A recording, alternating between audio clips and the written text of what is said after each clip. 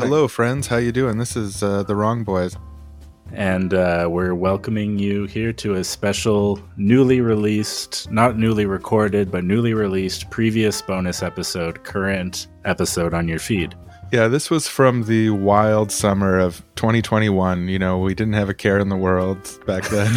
And looking back on those days. Oh, so young and free. Yeah. So yeah, we did a 2-part episode called Platforms of Freedom, which is thinking about what maybe utopian social media might look like. It's something that our very generous patron community has requested more than once. Different people at different times have suggested we unlock this for people. So we're going to do that. We're unlocking the first part today, and we'll be unlocking the second part very soon. Yeah, tape popped and play button pressed. Warning, this episode of Seriously Wrong will redistribute your excess coolness points to people who are in need. People who aren't cool, don't have guaranteed basic coolness. Uncool people will get cool points from you if you have like a lot of cool points and excess. In the future, in the long run, we want to abolish cool points altogether or assign cool points to actions rather than people, but that's too revolutionary for starting off with.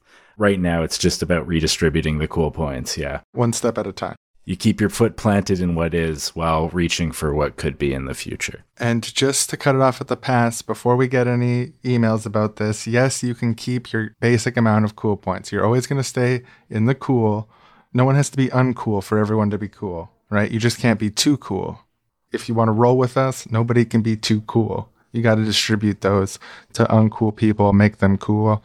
Then everyone's cool. That's part of the contract. That's part of listening. Yeah, and people who are too cool, sometimes it can go to their head and they end up acting poorly in various ways. So I think it's to the benefit of everyone. That's why we take the points. Being too cool dehumanizes the too cool, not just the uncool enough. Right, because you can't just sit together where you have that inequality. You can't just be together as free people and just groove, just hang out in the spiritual sense. Just really hang out and just be present with each other. That cool inequality, it makes you live in a world. The more people that you treat as furniture in your world, the less people there are around to know and care about and love. And that's what too much coolness can do. And that's why we have the redistributive policy baked in. So that's the warning. Continue at your risk. Yeah, by continuing to listen, you have accepted the terms herein. Hey, that thing that the teacher said, they're wrong. They're wrong. And that thing that your comrade said, she's wrong. She's wrong. And that thing that your partner said, the thing that your mom told you in bed, they are also seriously wrong. No one knows anything, especially Aaron John. It's seriously, seriously, seriously wrong. Seriously, seriously, seriously wrong. It's seriously, seriously, seriously wrong. Hello, everyone, and welcome back to the Seriously Wrong podcast. My name is Sean, and by the process of elimination, you know the other voice is Aaron. Yeah. Hi, everybody. We're the two voices that will guide you through this conversation today. Thank you. I wanted to talk about this idea that's been floating around in our discussions in my head for a while now, but we haven't really talked about it in specific. The idea is the platforms of freedom. To explain what that means, I want to start by talking about this concept from Murray Bookchin. We talk about it in our social ecology trilogy that we did with the Institute for Social Ecology, the forms of freedom. Bookchin's basic idea, and it's just a way of describing an idea that a lot of people share. There's a lot of ways to get at this sort of concept that Bookchin was getting at here, but I think this is a really profound and useful metaphor. Forms of freedom are institutions, social institutions, which enable people to have types of freedom that they couldn't have on their own, in comparison to a sort of naive anarcho-capitalist libertarian idea of freedom, which is all about individual freedom, without looking at the context that it arises from. The forms of freedom idea places that in the context of saying, well, actually, the ability to do things on an individual basis is across the board enabled by these institutions, these social contexts, these communities. And that gives us a framework to talk about the future, about what ought to be and what we should build in society, which is institutions and forms which enable greater freedoms for individuals, but also create new types of freedoms. In Bookchin's case, he's talking about using democratic assemblies as a way to create political freedoms in society that are unlike the lack of freedom of our current political system. When I think about forms of freedom, institutions that enable the context from which freedom can emerge, one really important aspect, or what an institution in this sense is this human edifice that we've made in terms of how we're going to relate to each other with regards to specific important things like collective decision making, regulating rules, and defining interactions in such a way that helps facilitate people working together and deciding together in the best way possible. So it's about the social realm, defining different ways that we can relate to each other, setting that up as something that has this structure that we can participate in and change to meet our needs together. And that structure of defining relationships and having it be the way things are, that's kind of what an institutional form is. It's the form of the social realm in a way. I found this idea really interesting, and we talked about it a lot since encountering it and thinking through it. But the combination of words kept on sticking in my head, platforms of freedom. And they attempt to merge that idea into discourses around the socio-techno infrastructure of society, not just social media, but all sort of internet networked enabled media and all social realms within that.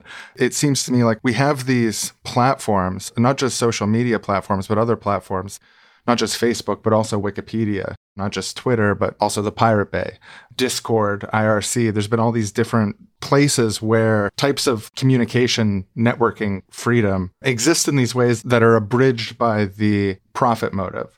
It really strikes me as a discussion worth having and something worth thinking about. What sort of frontiers could we have within the socio-technical artifice of the internet, social media, and so on, that can enable higher levels of democratic freedom and can give people not just the opportunity to vote on things, although voting on things is often superior to not voting on things, but really create a democratic society using technology, using social technology, using the hardware that we already have in terms of phones and computers, the internet infrastructure we already have, using that to enable and create platforms and institutions which can enable political freedoms beyond our, I didn't want to say wildest dreams, but no, but beyond our wildest dreams. There's the real possibility to use technology this way, if we think about it this way and set out to do it, to maximize the political freedom of society using technological infrastructure, which is a break from what Bookchin wanted to do, which is emphasizing face-to-face democracy. I feel like there's a real value in figuring this out because social technology could be part of the solution to the problem of democracy, the challenges of implementing democracy. There's going to be online cultural institutions. Face-to-face, I think, has a part, and it all can work together in various ways, but a lot of this is going to happen online, or just will happen online because it's available. I think it's just a fact that platforms like the Facebooks, the Wikipedias, Twitters, Pirate Bays, etc. are already cultural institutions. They are sets of rules that define social interactions within a certain sphere. If you go on Twitter, there's rules defining how you interact with people. You have to talk in sound bites. You can retweet, you can quote tweet, you can respond, you can heart. That's your available options. There's these guardrails set up on how social interaction happens on these platforms. And there's a lot of social critiques of the way that these platforms are designed to keep people addicted, keep them doom scrolling, keep them looking at advertisements, keep them angry so that they stay on the platform longer. You mentioned the profit motive being this incentive that's skewing how we're designing these major platforms in society, these major institutions of how we interact with the world. Twitter is a place where public people of all sorts make statements to the world all the time, and they get reported on by news, journalism institutions. Twitter is a cultural institution at this point. The fact that the way that it's designed isn't designed with enabling freedom in mind, but designed with profit for Twitter's investors in mind, is a social problem. That intention behind that is a social problem. And what intention do we want our institutions to have if they are going to be platforms of freedom rather than platforms of making Jack Dorsey money?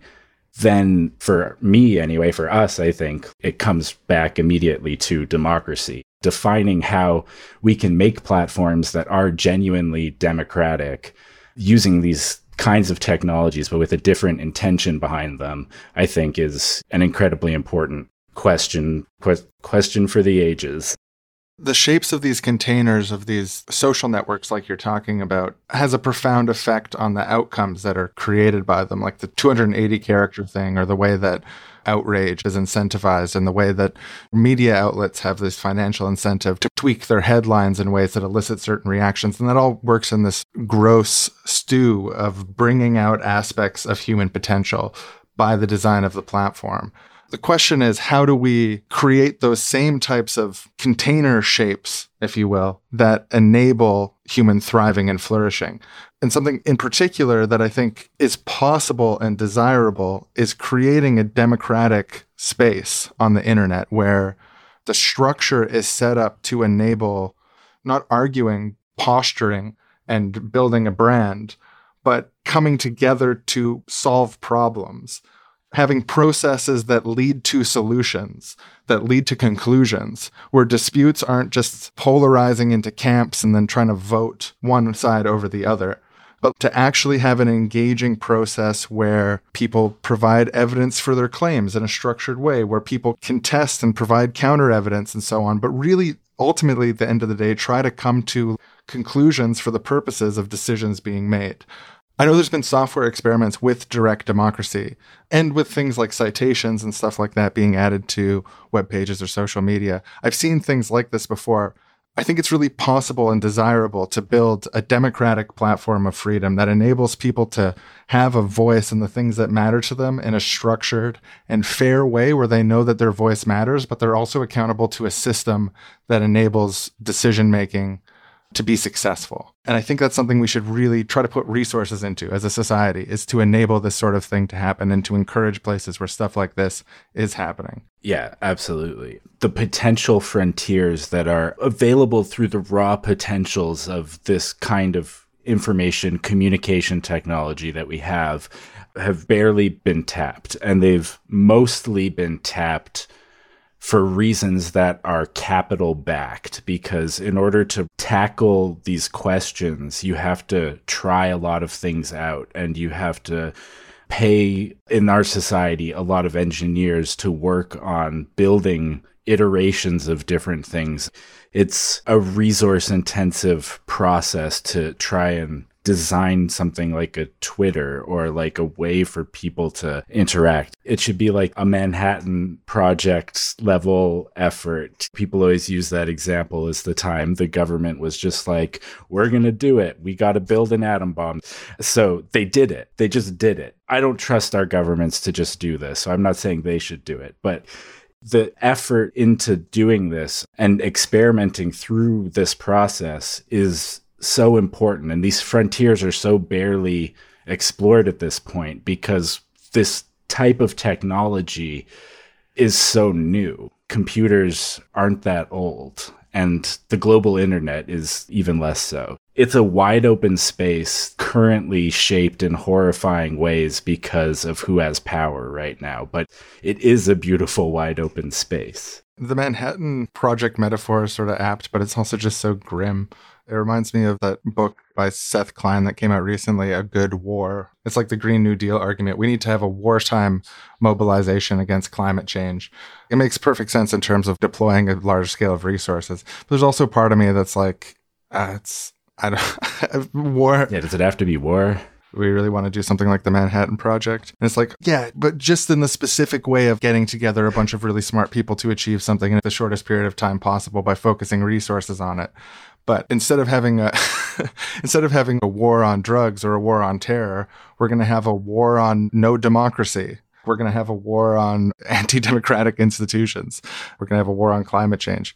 We're going to have a war on platforms that don't enable the most human flourishing possible, that have any other impetus behind them other than to make people's lives better. It's probably the case that is effective rhetoric because of the cultural capital that the military, and there's like multiple holidays about war and soldiers in general. Society's order is kept in place. The legal system is kept in place by the threat of police and military. So people know what it means to go to war against something on a metaphorical level.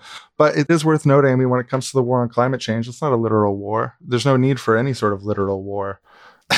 It's just a metaphor about using a lot of resources to achieve something big. Do we have any other metaphors for that? Maybe the COVID-19 vaccine? Yeah, we need to have a vaccine development cycle against climate change. Like we need to handle it in like 2 years or a year and a half. Yeah, it's a pretty good example. We need a cool The Blank Project name for it. The COVID-19 vaccine project. Doesn't have that ring, but... That's really interesting because, yeah, the COVID-19 development cycle for these vaccines around the world working in concert and achieving pretty impressive results fairly quickly in terms of development, although there hasn't been enough production and there's been a really unequal distribution of what has been produced. And we should critique that vaccine apartheid. But yeah, there's no name for what we just did. There's no name for what the human species just accomplished by setting out to do something. It's interesting. We have the name Manhattan Project. That's flashy. It's a sexy title. The Manhattan Project. Like Manhattan's the type of drink. It's also a very special place. But the development of all these different vaccines, we don't have a sexy, cool name to show like what's possible for humans to do really quickly when we set out to do it. I guess Operation Warp Speed, but that's what Trump called it. It has weird political implications. It is a cool name, but... Right, yeah. Maybe we need an Operation Warp Speed for climate change. That's definitely true. But yeah, so we also need it for democracy and platforms. That's...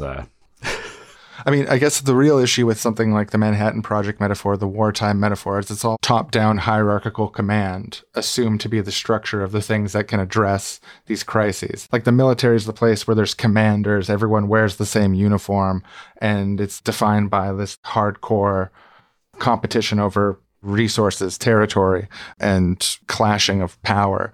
The wartime mobilization that people talk about in terms of climate change or whatever is getting the whole of society to work together towards one project, not just putting a lot of resources into it, but having it be a process that brings as many people into the process of doing that work. And I think that aspiration to make a distributed process that anyone can participate on, both when it comes to the development of these platforms of freedom, like we're talking about, through collaborative commons where people can participate in open source projects and experimenting with this in groups and stuff like that. It applies in both the Green New Deal climate change context or in the democratic platform renewal Manhattan projects, Operation Warp Speeds, which is that it really should be not something that's pushed down from the top, but something that is collaborative and participatory to the highest degree possible. Use the whole of the human population to achieve these grand scale historical things, I think should be our aspiration, which is really unlike the military and is really, really unlike the Manhattan Project. Yeah, absolutely. I'm just thinking of like resource mobilization, but you're right to point out the difference in form of organizing those efforts and what would be needed. It's hard to imagine a top-down military ordering people to build something that would create the effective collaboration platform tool that would make that type of military organization on a social level no longer seem relevant or necessary in any way because we have something much better now. So they probably wouldn't order that under that system. Yeah, the power structure invented to temporarily deal with the problem in a non-ideal way could potentially try to propagate its own method of power instead of distributing power. That's a real threat, I think. That's a good point. Today's episode of Seriously Wrong is brought to you by the vast and wonderful potentials of existing information technology and the ways in which our society undermines their development. Take, for example, Facebook, which has the beautiful, wholesome potential to help us make connections to our friends and our families and our communities and have richer, more thriving social lives, as well as the potential to help people participate in political life in a meaningful, organized way. And yet it's corrupted by the profit motive and monopoly and the drive to command people's attention for as long as possible, to collect as much data as possible, incentivize conflict, not to help people connect better, but to sell it to advertisers and make money with that personal information about users from third parties. That's the real interaction. That's how that potential's been corrupted. Another example of this incredible potential that persists despite the misuse of the premises, despite the misuse by specific institutions, is the world of e-readers and e-books, or even the reading of books on phones, computers, tablets, wherever you can read things digitally. It has the potential to give everyone access to the entire library of humanity, all of planet Earth, in all languages, at a moment's notice. It could allow people to look into any topic, like Wikipedia, but have access to all of the sources, all of the studies, all of the books, all of the scientific papers. That's possible. That's what the liberatory possibility of e-reader technology is, but it's corrupted by the profit motive and a social construction called intellectual property that walls people off with price walls from the vast majority of human knowledge and prevents human flourishing. Or take, as another example, ride-sharing apps like Uber, Lyft, etc. These have the potential to use what already exists out there in the world, the individual cars that people have, to connect people who have that to the people who need it and make transportation more accessible to more people, and to do that in areas with holes in public transportation systems, in places where it's really needed. And in places where more cars on the road isn't going to be a problem. But this potential becomes corrupted by the profit motive. These companies underpay drivers in a race to the bottom, in a race to make the most amount of profit off of their backs, and dispatch them to any area where they can make money, areas where they compete with existing public transit and clog up roads with unnecessary extra vehicles, providing multiple tiers of transportation based not on who needs it the most, but who can afford to call an Uber. A force that could make things more equal, contributing once again to more inequality in the system. Another example of this is search engines. Google and Yahoo, and just Google at this point. Search engines have the potential to help users find the information they need when they need it without limits. Advanced search functions can be used to help filter out the data you're looking for, and it can be made more fluent and easy for people of any skill level and any level of experience, even going so far as to having the help of a curator or someone who's helping them navigate the system for the first time. Search engines could be a way to catalog and access human knowledge in a user-friendly way that makes everyone in the world wiser for their access to it. The base level intelligence of our society can be increased by having systems ensuring access to the information that people need to make decisions or to learn how to do things and so on. But in the current system, it's corrupted by the profit motive to create these cyclical arms races to game algorithms for advantage, to make more sales or sell more scams. Search engines, they sell for pay-to-placement results. They call it advertising, but it's pay-for-placement results on the first page. They also alter results based on business or political interference or relationships with those sectors. The way that our system is set up right now does not allow search engines to reach their full potential because they have to focus all of their energy on the advertising side, on the segmenting side, and on the profit-making side, rather than helping people access information when they need it. So there you have it. Some outstanding, world historical, revolutionary, beautiful potentials of information technology that still exist today, despite the ways they are corrupted and undermined by the current society that exists. And it's always important to note that these potentials aren't gone just because they aren't being implemented just yet, or because the opposite of them might be being implemented. The final part of the story has not been written yet.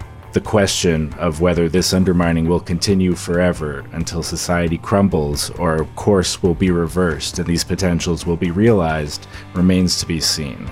So stay tuned to the future of society and the world and survive the waves of unpredictable weather upcoming to find out. Or, if you dare to do more than sit and wait and watch, be a part of creation. Be a part of the co-creation of the future, a new ecological climate survival commons where people can come together and share the information that's going to be required to not only survive severe climate events, but begin to reverse course and create a political movement to actually utilize the liberatory potentials of technology. Maybe this ad is brought to you by you. Yeah, silly me. I was thinking like an advertiser and just telling people to stay tuned, stay tuned, stay tuned. But this could be bi-directional. You don't just have to stay tuned. You can participate in the world. This isn't actually a real advertisement. You don't just have to stay tuned. There's more to it than that. That's a great point. Thank you. Now back to our show. When we're thinking about the platforms of freedom, the potentials of platforms of freedom, social media and democratic software, context for this that I think is really interesting is this turn of the millennium concept, Web 2.0, this buzz thing in tech circles about basically the shift from the internet being something that's publishers down. Webmasters determine the content of websites was Web 1.0 in this vernacular. And then Web 2.0 was when users could participate in the content generation of websites. And the internet became something where access to publishing was sort of democratized. And there were different tools within that infrastructure for how people could interact with each other to create their own web content as users. We take that for granted. That is what the internet is like. But world historically, it's the first medium that we've ever had, this internet, socio-technological, social media, blogging, all this sort of stuff, BBSs. This is the first time that we've had broadcasting be so distributed in the human species. And it's a really interesting thing to reflect on the potentials of. Yeah, the internet is the only medium where the distinction between the creator and the consumer can be blurred. It's not always blurred in all circumstances, but if you've written a book, the person reading the book doesn't have any opportunity to really make changes or to add anything to that. Through collaborative software, you can have writing things where various people can participate, or even just having comment sections on things, like a centralized place where people can leave their thoughts on an article that's written that you can't change. The possibilities that technology opens up in terms of how we can relate not just to each other, but to our writings, to our knowledge, our data, our thoughts and information. There's never been anything like this before in history in terms of the flexibility of what we can do with those relationships, human to human relationships mediated through this technology, and human to knowledge and information relationships. Social media websites like Twitter and Facebook, they're the most social, the most explicitly social, in that you're connecting with friends and so on through them or whatever. Or on Twitter, you're broadcasting your little microphone in the public square. But stuff like Wikipedia, which I think is an incredible human achievement of collaborative commons, of what's possible when people set out to work together in good faith to achieve something, pulling knowledge together. And the same applies for the biggest ebook piracy websites out there, which are just some of the largest libraries in history, just the most accessible lending libraries that are possible to conceive exist right now. They're just criminalized. But that too is this frontier of human freedom. The level of access of pirated or I should say borrowed and loaned ebooks that I've had across the last 10 years has really shaped my politics, my understanding of history, and I think even who I am as a person to have access to this information. And the same goes for the Pirate Bay and Napster and all this stuff. It's all social in a sense because of the collaborative nature of sharing this stuff in these peer-to-peer spaces. And I think those things like Wikipedia and ebook library websites and piracy websites broadly are a little bit more reflective of the potential of democratic social software in the future than current social media like Facebook is.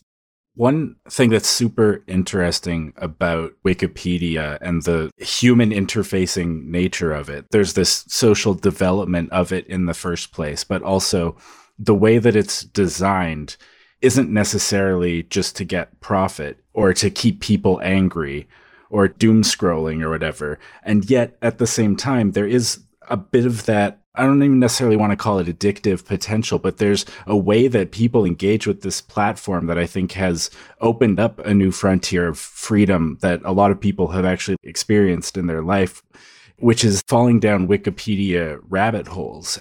We've always had encyclopedias in human history and libraries that exist. You could potentially have just opened up a encyclopedia to something you found interesting and then followed references to other related articles and to learn more and fallen down this same rabbit hole.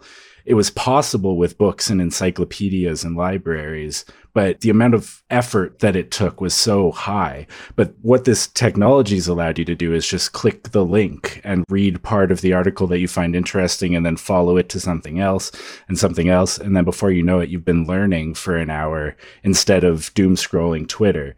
I much prefer those times where I'm lost on the internet than the times when I'm on Twitter. And I think it has to do with the fact that Wikipedia is about sharing information among humans together, and Twitter is about keeping you. Quote tweeting people saying, Jesus Christ, what a moron. Over COVID, I used Twitter way more than I'd ever had before. And these urges within myself to ratio and insult people personally, it's like the Ring from Lord of the Rings or something. This matrix of this certain type of weird Twitter negativity that I get pulled into by this fucking front page thing showing me like tweets from people I don't like who have been liked by some people I follow that are like really inflammatory. And then I'm like, I want to tell them. It's all just this big sick game to the algorithm. It's not even like people are sitting there being like, let's make them do this. They're like, oh, let's try out a bunch of different ways for the algorithm to run and then see what increases stickiness, see what people respond to, and then do whatever that is. So like the machine is just running its own show, just doing whatever works. And whatever works doesn't work for people. Anyways, on the issue of Wikipedia, it just occurred to me, you know how on like Spotify, people can see what you're listening to and you can see what other people are listening to? Yeah. I most of the time don't really want to be telling everyone I know what I'm listening to. It's just a personal preference. But I'd love to be able to be part of a community where we could see what Wikipedia pages the other people were reading and have like conversations about these wiki rabbit holes. How can we bring a social element into the wiki rabbit hole to encourage people to go on these learning adventures? Maybe even going on learning adventures that extend beyond Wikipedia, like a fisherman coming back from sea with a big catch of information, updating Wikipedia to make it even better. That's a really beautiful idea. I think that happens in the Wikipedia community through more informal networks on IRC and stuff where people have a socially mediated, encouraging each other to participate in the process, which is part of what makes it work. But the thought of integrating it technologically really tickled me. No, yeah, absolutely. Because that information, what you're reading, exists now. That's data. And you can use that to our advantage in certain ways, to put it in a situation where people who want to share that information with each other can. The sorts of like endless number of information tubes and storage bins that is the internet. You just have to hook the right tubes up to the right bins to get people the information that they want when they want it, to get the metaphorical book of the information packet, however big it actually is, to the reader looking at the screen, or the watcher if it's a video, or the listener. Getting the info to the interested conscious observer is this game of defining all these relationships. It is social. It's socially mediated information, and how we use that to define these institutional forms of interaction with each other in the online sphere. This makes me want to drop the holistic pill here. And when it comes to Web 2.0 generally, social media generally, and democratic software generally, social media is inherently democratic, and these information commons, these collaborative commons like Wikipedia, ebook piracy websites, and other similar things are also in themselves social and are in themselves democratic, or they have elements of what could become the democracy of the future. My mind is just reeling with possibilities. Imagine if there was a social media platform where instead of having this little trumpet where you simultaneously feel like your timeline belongs to you, and if people step on your property and are and don't obey the house rules, you're mad at them. Something I've felt a little bit, I've also observed in others. Even though the system is actually broadcasting what you're saying like a megaphone to strangers. So it's not really fair to get mad at people for showing up in your mentions because you showed up in their timeline first by the metric of what was going to make engagement for the system. Instead of having that, what if instead of having to make a little comment or compose a little thing that's your name and then your message, and it's like the me, this is what I think kind of message, what if the way that you would update other people about what's going on in your life is by reading or participating in the editing of information? That what was being fed to each other in our feeds was seeing, oh, Aaron has been reading Wikipedia pages on ancient Chinese history, and he's actually been making edits to the Han Dynasty page to add some information from a book that he's been reading. And that's what's showing up in my feed instead of your quick take of the news of the day and who's in the good pile and who's in the bad pile.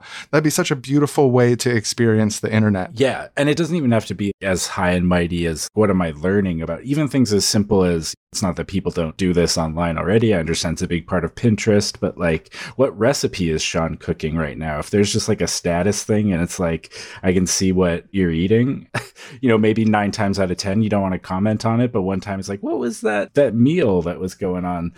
I'm interested in that. I might start a conversation about eating food, which is a thing that all people tend to enjoy. It can be a social thing. There's so much social information that could be presented in various ways with people's consent and desire to do so that enrich our relationships to one another rather than cultivate cynicism about the nature of humans because of poorly incentivized behavior. The recipe thing reminded me of, there's this line in Bo Burnham's new special in the song Welcome to the Internet. There's this brilliant line that just been stuck in my head since I heard it, which is, he's like doing an impersonation of a news feed and he's saying, here's a tip for draining pasta and a 9-year-old who died. That just really pings the part of me that feels like my brain is being shuffled like a deck of cards every day when I log on. And I'm just seeing all this random shit in this completely incoherent order, and it's all jumbled in one place. Everything that we are as individuals is all put onto one timeline. It's like if you post about politics, then you're a political person. You have one profile. This is the place where I share my recipes, my opinions on the government, pictures of my kids, and memes about communism. These digital systems are set up in this way that's just shuffling all this random novelty at us, where you just constantly have to reevaluate where we are in the context. So you're seeing a 9-year-old who died and a tip for draining pasta at the same fucking time. It would be great if the app space, the software space, could allow for more fracturing of our attention to specific things at a time. Yeah. I was just thinking of how many current events I have learned about, because first I see a hot take that doesn't really make sense referencing something. So then I have to Google the something, find the initial articles that are already kind of at it. They're like 6 hours ago now, get caught up and then get back to, like, it's just the worst way to be introduced to the fact that there was another shooting, or that here in Canada, we just found a second mass grave of Indigenous children at a residential school. And the way I want to learn about that is not through weird side references and then trying to figure out what just happened. I want there to be a bin of extremely upsetting world news. And it's like, oh, there's a new one in there. Maybe I should open that up and see what it is. And it's presented in a way that helps you understand what's going on first. And then maybe you can start getting into the hot takes and stuff. It's just not designed in a human-facing way to help me learn what I would need to learn about the world in the best way possible, like at all. Yeah, and there's all these weird, I don't even know if anyone thinks you're supposed to do it, but there's just all this strange subcultural stuff around how these platforms are used, particularly in political communities. I think there's probably people who use Twitter and Facebook and don't experience all this. I would call it like insinuation whiplash is my main issue with leftist internet spaces, where someone's like, imagine thinking this. And I was like, oh, what am I supposed to think instead? And there's another person who's like, someone who said this is this. They wear a hat. And it's like, I don't understand the reference point for that hat. And then it's like someone else is coming in with like this other smug layered take. It's like, wow, everyone in this thread is really sympathizing a lot more with this historical leader than I expected. And I was like, wait, is this about a historical leader? It's this signaling pile. No one says what they think. To make an affirmative, positive assertion of something and say, this is how it is, this is what I think, is incentivized against because it can be attacked and picked at. The evolutionary mimetic strategy that people have figured out in this brand sphere of insinuations is to be criticizing people in ways that imply there's something wrong with the other person about that person's character, that it's a character issue on the other end, and completely evasive to making a positive, and I don't mean positive as in like happy. I mean positive as in an assertion of something, not just a negation. It's completely incentivized against it through these spaces. And I think a lot of this is social, but the technology doesn't help either. People are involved in this process of tearing each other down, tearing things down, but there's a strong incentive against the positive assertion. There's no place to put a citation. You can't make a claim and then be like, that claim is substantiated by this. Like, imagine if on internet debates, you could highlight a claim that someone made and then pop up some sort of second lens on the conversation where there could be a meta discourse on the evidence or lack thereof of various claims. So you could have a nested, multi-layered discussion about complex issues. Would that prevent conflict? Probably not. Would it be annoying sometimes? Yes. Would people have conflicting evidence sometimes and not come to conclusions? Yes. But is that a step towards a system that incentivizes understanding and participation in a meaningful way? I really think so. I'd really value space on website for doing things like that. It's like Web 3.0 would be pulling this off correctly. Like, not only are people participating in the making of the knowledge and the discourse and stuff like that, but they're involving themselves in each other's participation in the discourse in a structured way that's designed to hopefully create conclusions, but at the very least create an increased understanding.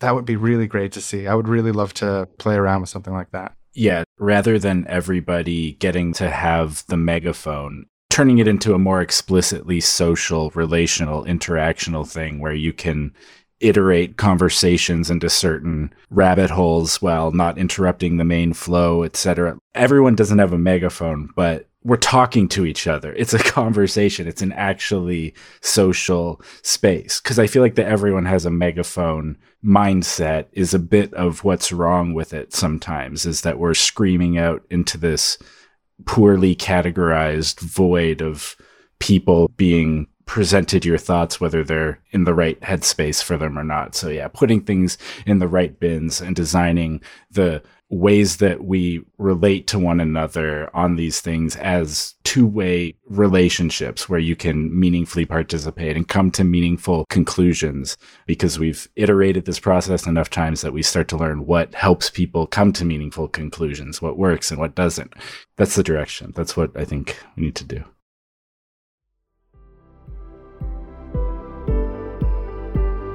We now go to an announcement from Facebook, the corporation, and their founder, Mark Zuckerberg, about the future of the company.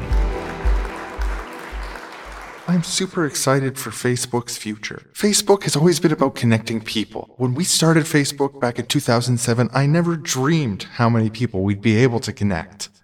But Facebook is also about honesty. I'm joined tonight by a dear friend of mine. Hi, Zach. Thanks for having me. I'm really excited to have him with me on stage here. I met him at a party, and Facebook's always been about connecting people, but I'd say that me and him really connected off of Facebook. Yeah, that's true. My cool new friend taught me... Yeah, you tell him. Go ahead. One simple idea.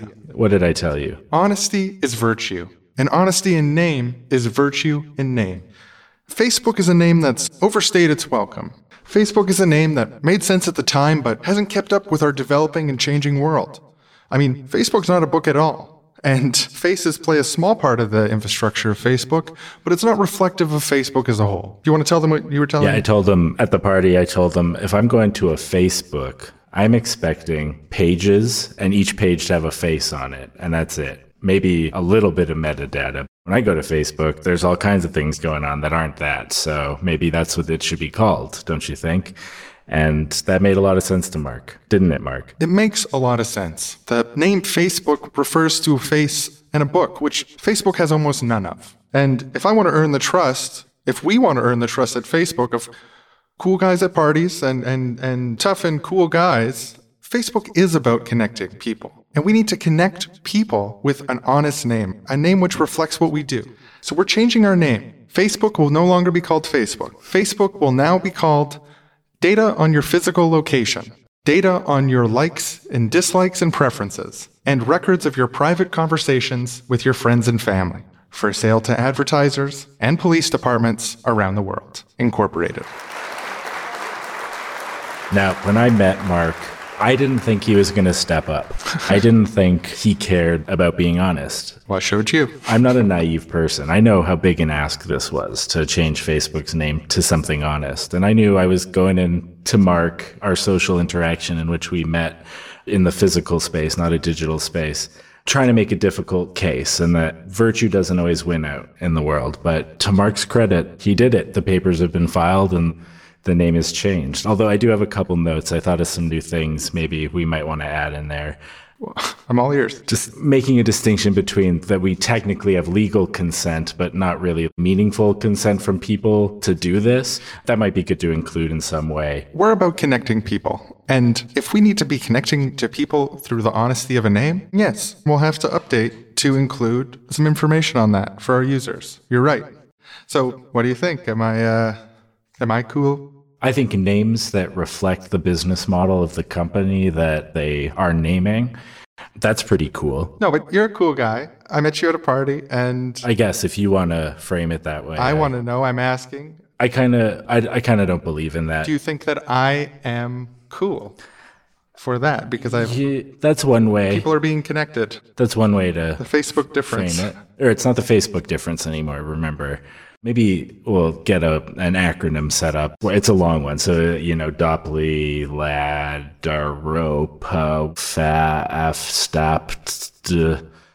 We'll figure it out. I think we can just say the full name every time. It is a beautiful name. You know what? I don't believe in categorizing people as cool or not cool, but I like that you like the full name every time. That's cool. We could shorten it to location data, private conversations for sale to cops. That's about as short as it can get, but it sounds like music to my ears. You're really onto something there, Mark. You're onto something. It's getting at the core of it. I don't know if you're cool, but that's a pretty cool thing, I'd say.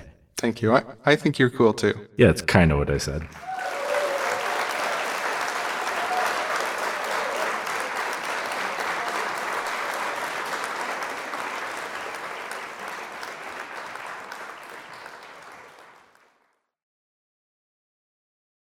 So with the pandemic and stuff, it's been a pretty extremely online year for a lot of people. And I think a lot of people feel very, very online in ways that they haven't before. I think I sort of fit in that category myself.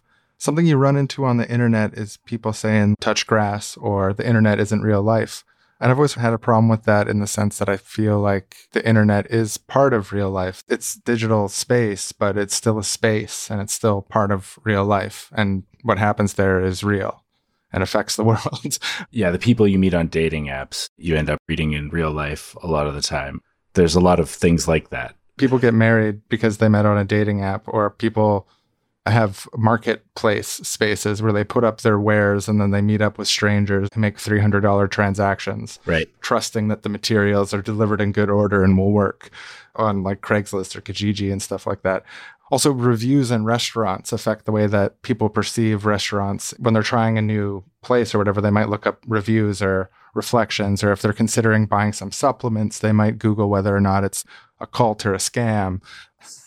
Is this a pyramid scheme? There's that social intelligence of information being passed on over the internet that adds this sort of meta layer to reality. There's this almost digital layer to our day-to-day life. This ghost-like phantasm of ones and zeros being projected from our pockets to cell towers and to Wi-Fi stations that creates this real but untouchable, only visible through imagery only visible through screenshots layer to reality that has profound effects on our day-to-day life. So yeah, I feel like the internet is not only real life, but is one of the defining features of life in our time. I totally agree. I was thinking with the dating app example, how when I was a kid, when I was like a teenager and I was in the closet, I was imagining, what if there was a way to, I didn't use these words at the time, but sort all the people around me to kind of know who might be into some gay stuff or not. And we have that now, and it's like dating apps, and you can't necessarily know about any person that you see, and it's probably a good thing that it doesn't work that way. But sometimes you can. You open up, especially the location-based ones, and be like, oh, is this person I'm seeing near me on this app?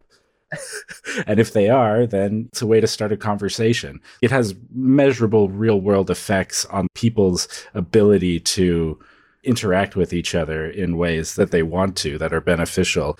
And I feel like having this conversation talking about the platforms of freedom, the distinction between face-to-face democracy and online democracy, I think that we can have internet-enabled real democratic institutions that are designed with the intention of helping people come to decisions together using all sorts of different types of incentives to engage in conversations and voting at certain times and understanding how votes are tabulated, and the ability to hand your votes off to other people, the ability to engage in real-time conversations in digital spaces or physical spaces that are mediated through this democratic platform, putting the engineering marvel that we put towards helping people date or helping gay people find each other through this digitally mediated space towards the project of democracy, and not just online democracy, but real world democracy, which is partially online, partially in physical spaces, and is affecting the actual institutions of power in society. Yeah, absolutely. Something that comes to mind on this sort of sphere of augmented reality, this digital matrix that binds us and unites us and allows us to sort each other, sort information, and the liberatory potential of that feels really huge. And obviously, that liberatory potential, it can't really be activated to its full potential unless we set out to make it a project for its own sake and not for the purposes of trying to figure out where do we have investors, what's our profitability plan, who are we going to sell the data to, and all this sort of stuff that comes part and parcel with the Silicon Valley marketing matrix where our technological innovation primarily comes from in our current society. The potential is so huge, and I want to try to integrate in the positive potential of that, which is a staggering thing to even summarize the different ways that this is potentially liberatory.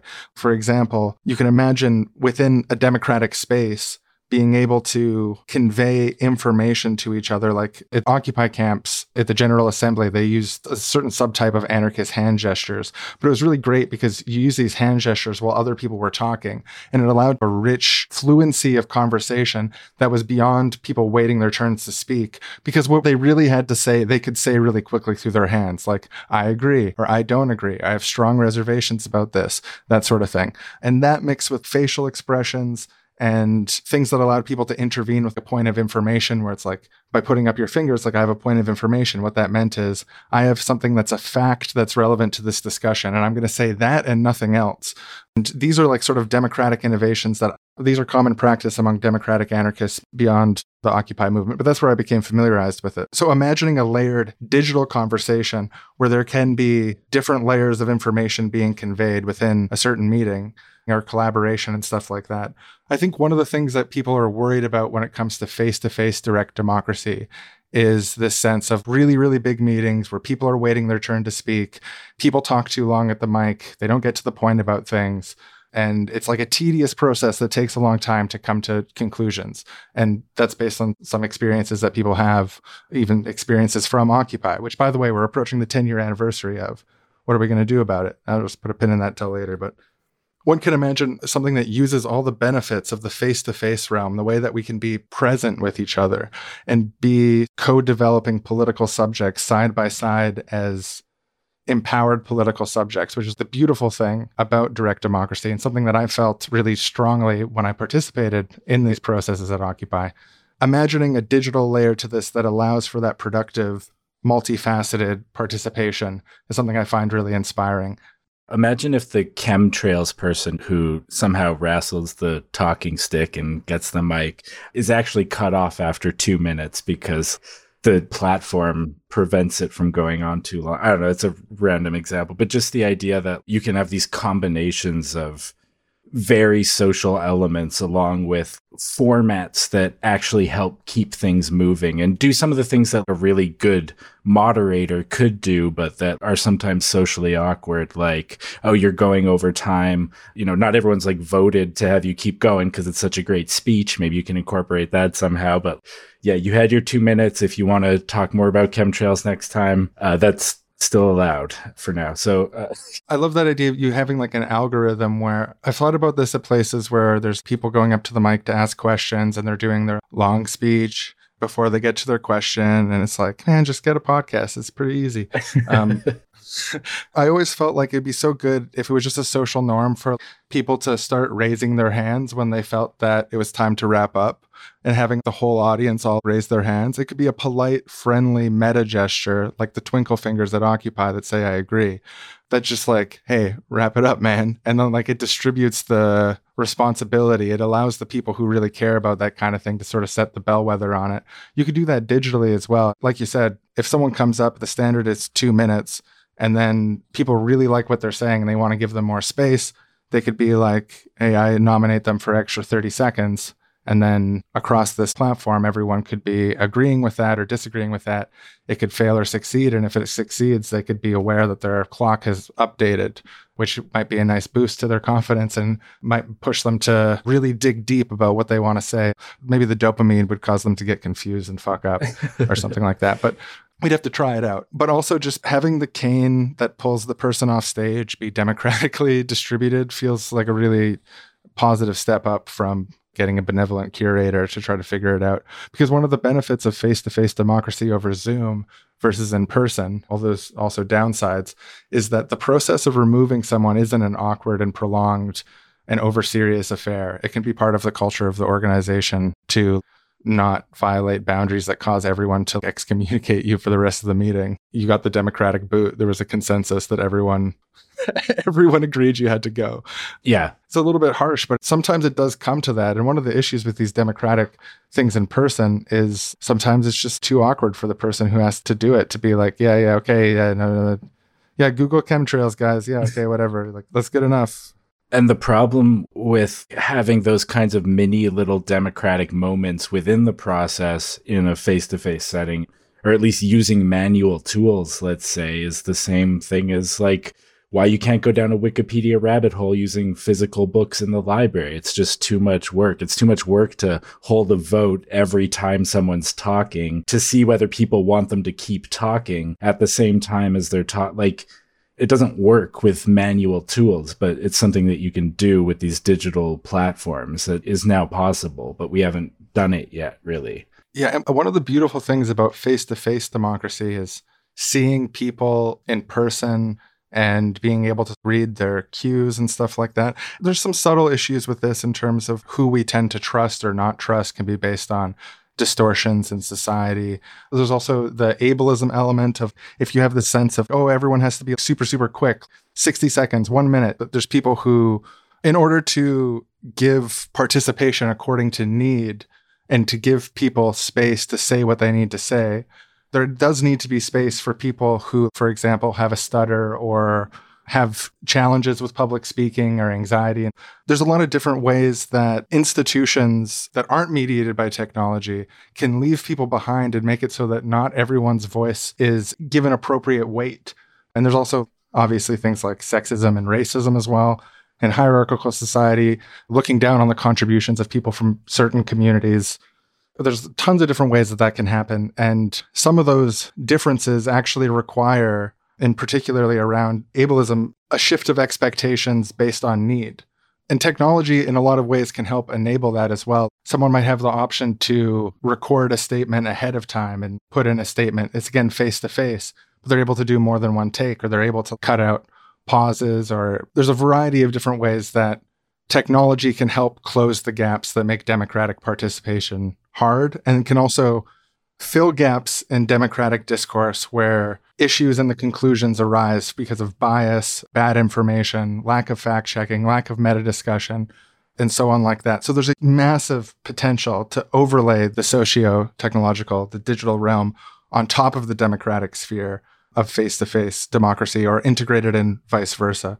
It's a frontier that we as human beings can set out to achieve, and I think we should. I don't think we should be afraid of the technological frontier when it comes to democracy. I think we should use it to its full potential and stay rooted in what principles make democracy such a beautiful and meaningful thing, about making every voice matter and having a fair system to come to conclusions together so people aren't making decisions about each other's lives and they have a say in the things that affect them. Yeah, I think one of the main worries about digital democracy is obviously the idea that it could be manipulated in some way, votes can be hacked, etc.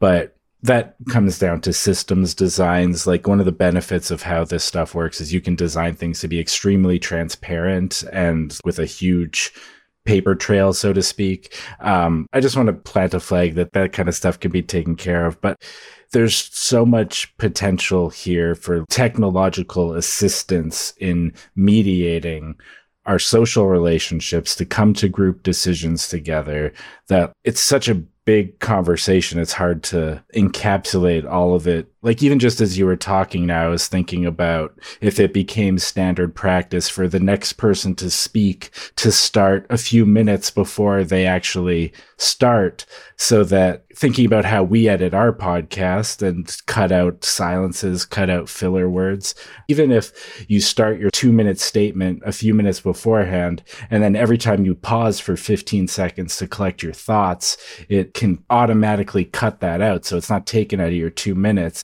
There's so much potential that could help make this stuff flow better for everyone and be a more enjoyable experience for everyone, and actually help people engage in this process in a way that they want to, and that gives them the voice that we want a democratic society to give to everybody.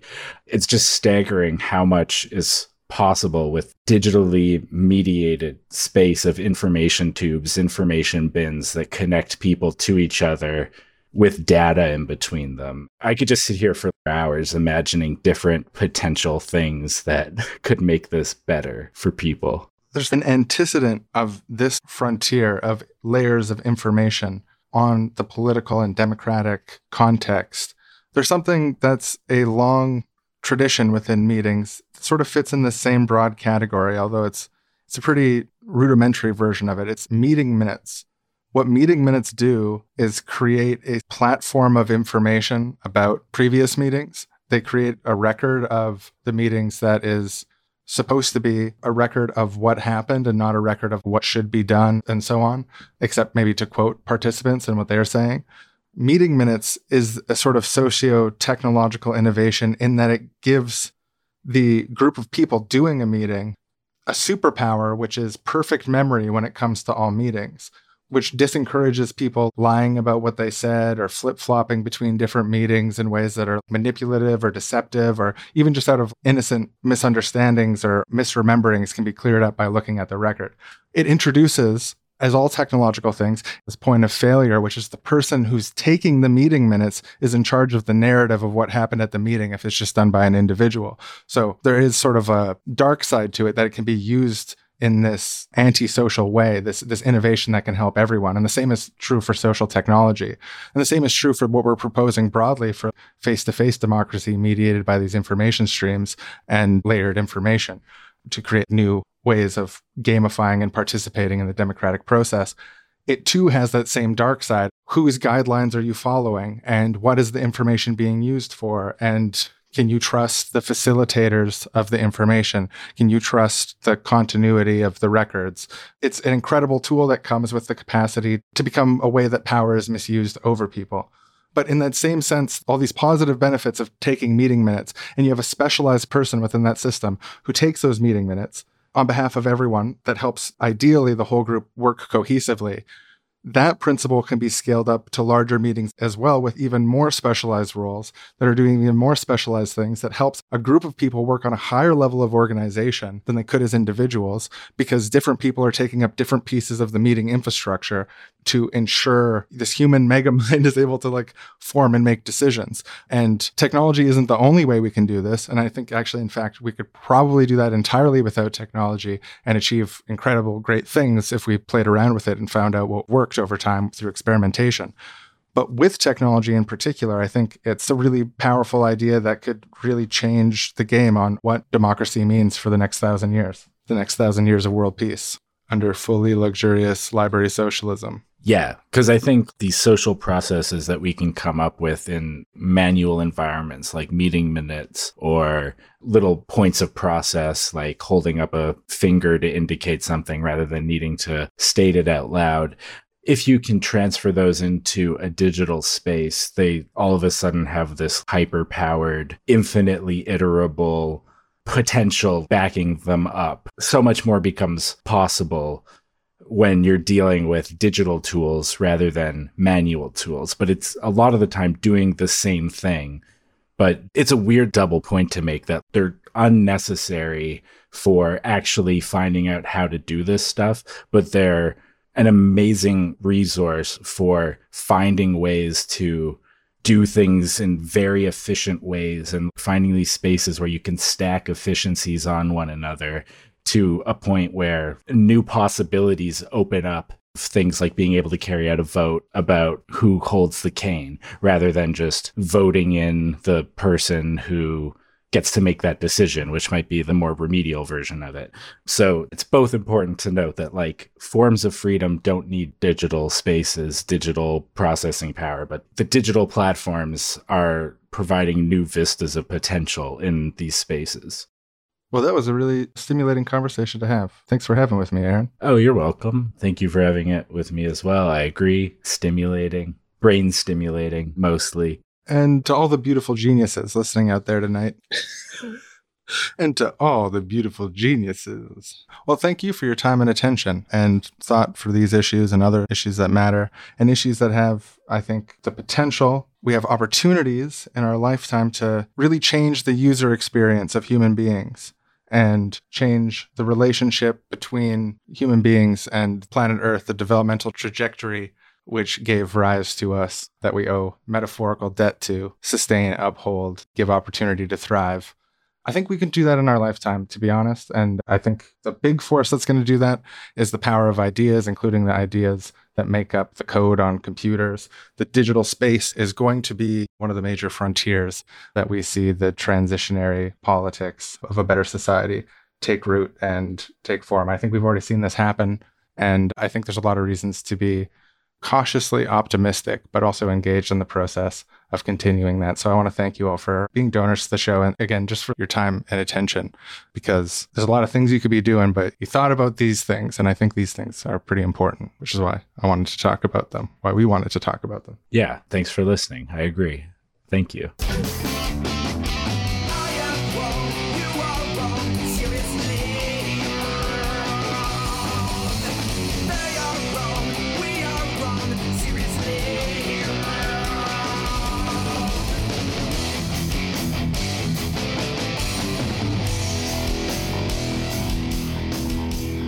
Next time on Seriously Wrong, Sean pitches Aaron on his idea of democracy walks. Okay, so a democracy walk, it's something you do after dinner. Everyone does it after dinner. And you have like a VR headset on. So like you're walking with your family, but you're not really talking to each other necessarily. But you're like, it's still a bonding exercise. The VR headset, and so then you can't see what's going on. When I have a VR headset on, I can't see what's going on in the world around me. Sorry, it's augmented. Yeah, it's augmented reality, not total VR. Sorry, augmented reality. Actually, very little of your visible sphere should be filled up with any information from the voting software, and it's sort of like a meditation app or something like that, and that it's paced kind of slow, but you're brought into random decision-making processes on a sortition type basis. And so you can see everyone in the community is walking around with their augmented reality headsets, going for that after dinner walk, so they get some nice digestion going, have a nice belly going. So is that everyone who's voting on one thing walks to the same place together? Is that the augmented reality part, or what's everyone is voting on different things because of sortition, and they're voting on unrelated things to what they're seeing outside. The walking is just for their health. It's a sort of a cultural, political practice to incorporate, about 45 minutes, maybe an hour and a half, depending on how much you like politics, of walking after dinner to really involve yourself in the decision making. That's the idea of a democracy walk. Are people ready for it? Maybe not, but so the walking's not necessarily necessary. Like, people could still participate in this ritual in ways other than walking if they maybe can't walk, or if they're just too tired that day or something, but they still want to get their democracy in. Absolutely. I think the most important part is having there be something. I think moving is therapeutic, like moving around towards the horizon is therapeutic. And you can do that with or without walking. You could, as long as the AR is set up in such a way that prioritizes safety, limits interference in the field of vision. But I think it could be similar to like talking on the phone or something like that, which people are able to do in a variety of contexts. But also the relaxation. It's got to be a leisure thing. So I think you could have a democracy bath, democracy koozie, an after dinner. That could be an afternoon democracy thing. I don't know. I'm open to ideas too. So that makes sense too, because some people might not want to walk right after dinner, especially if it was a big dinner. But if you just have like a democracy bath, that might feel more like a digestion moment after dinner.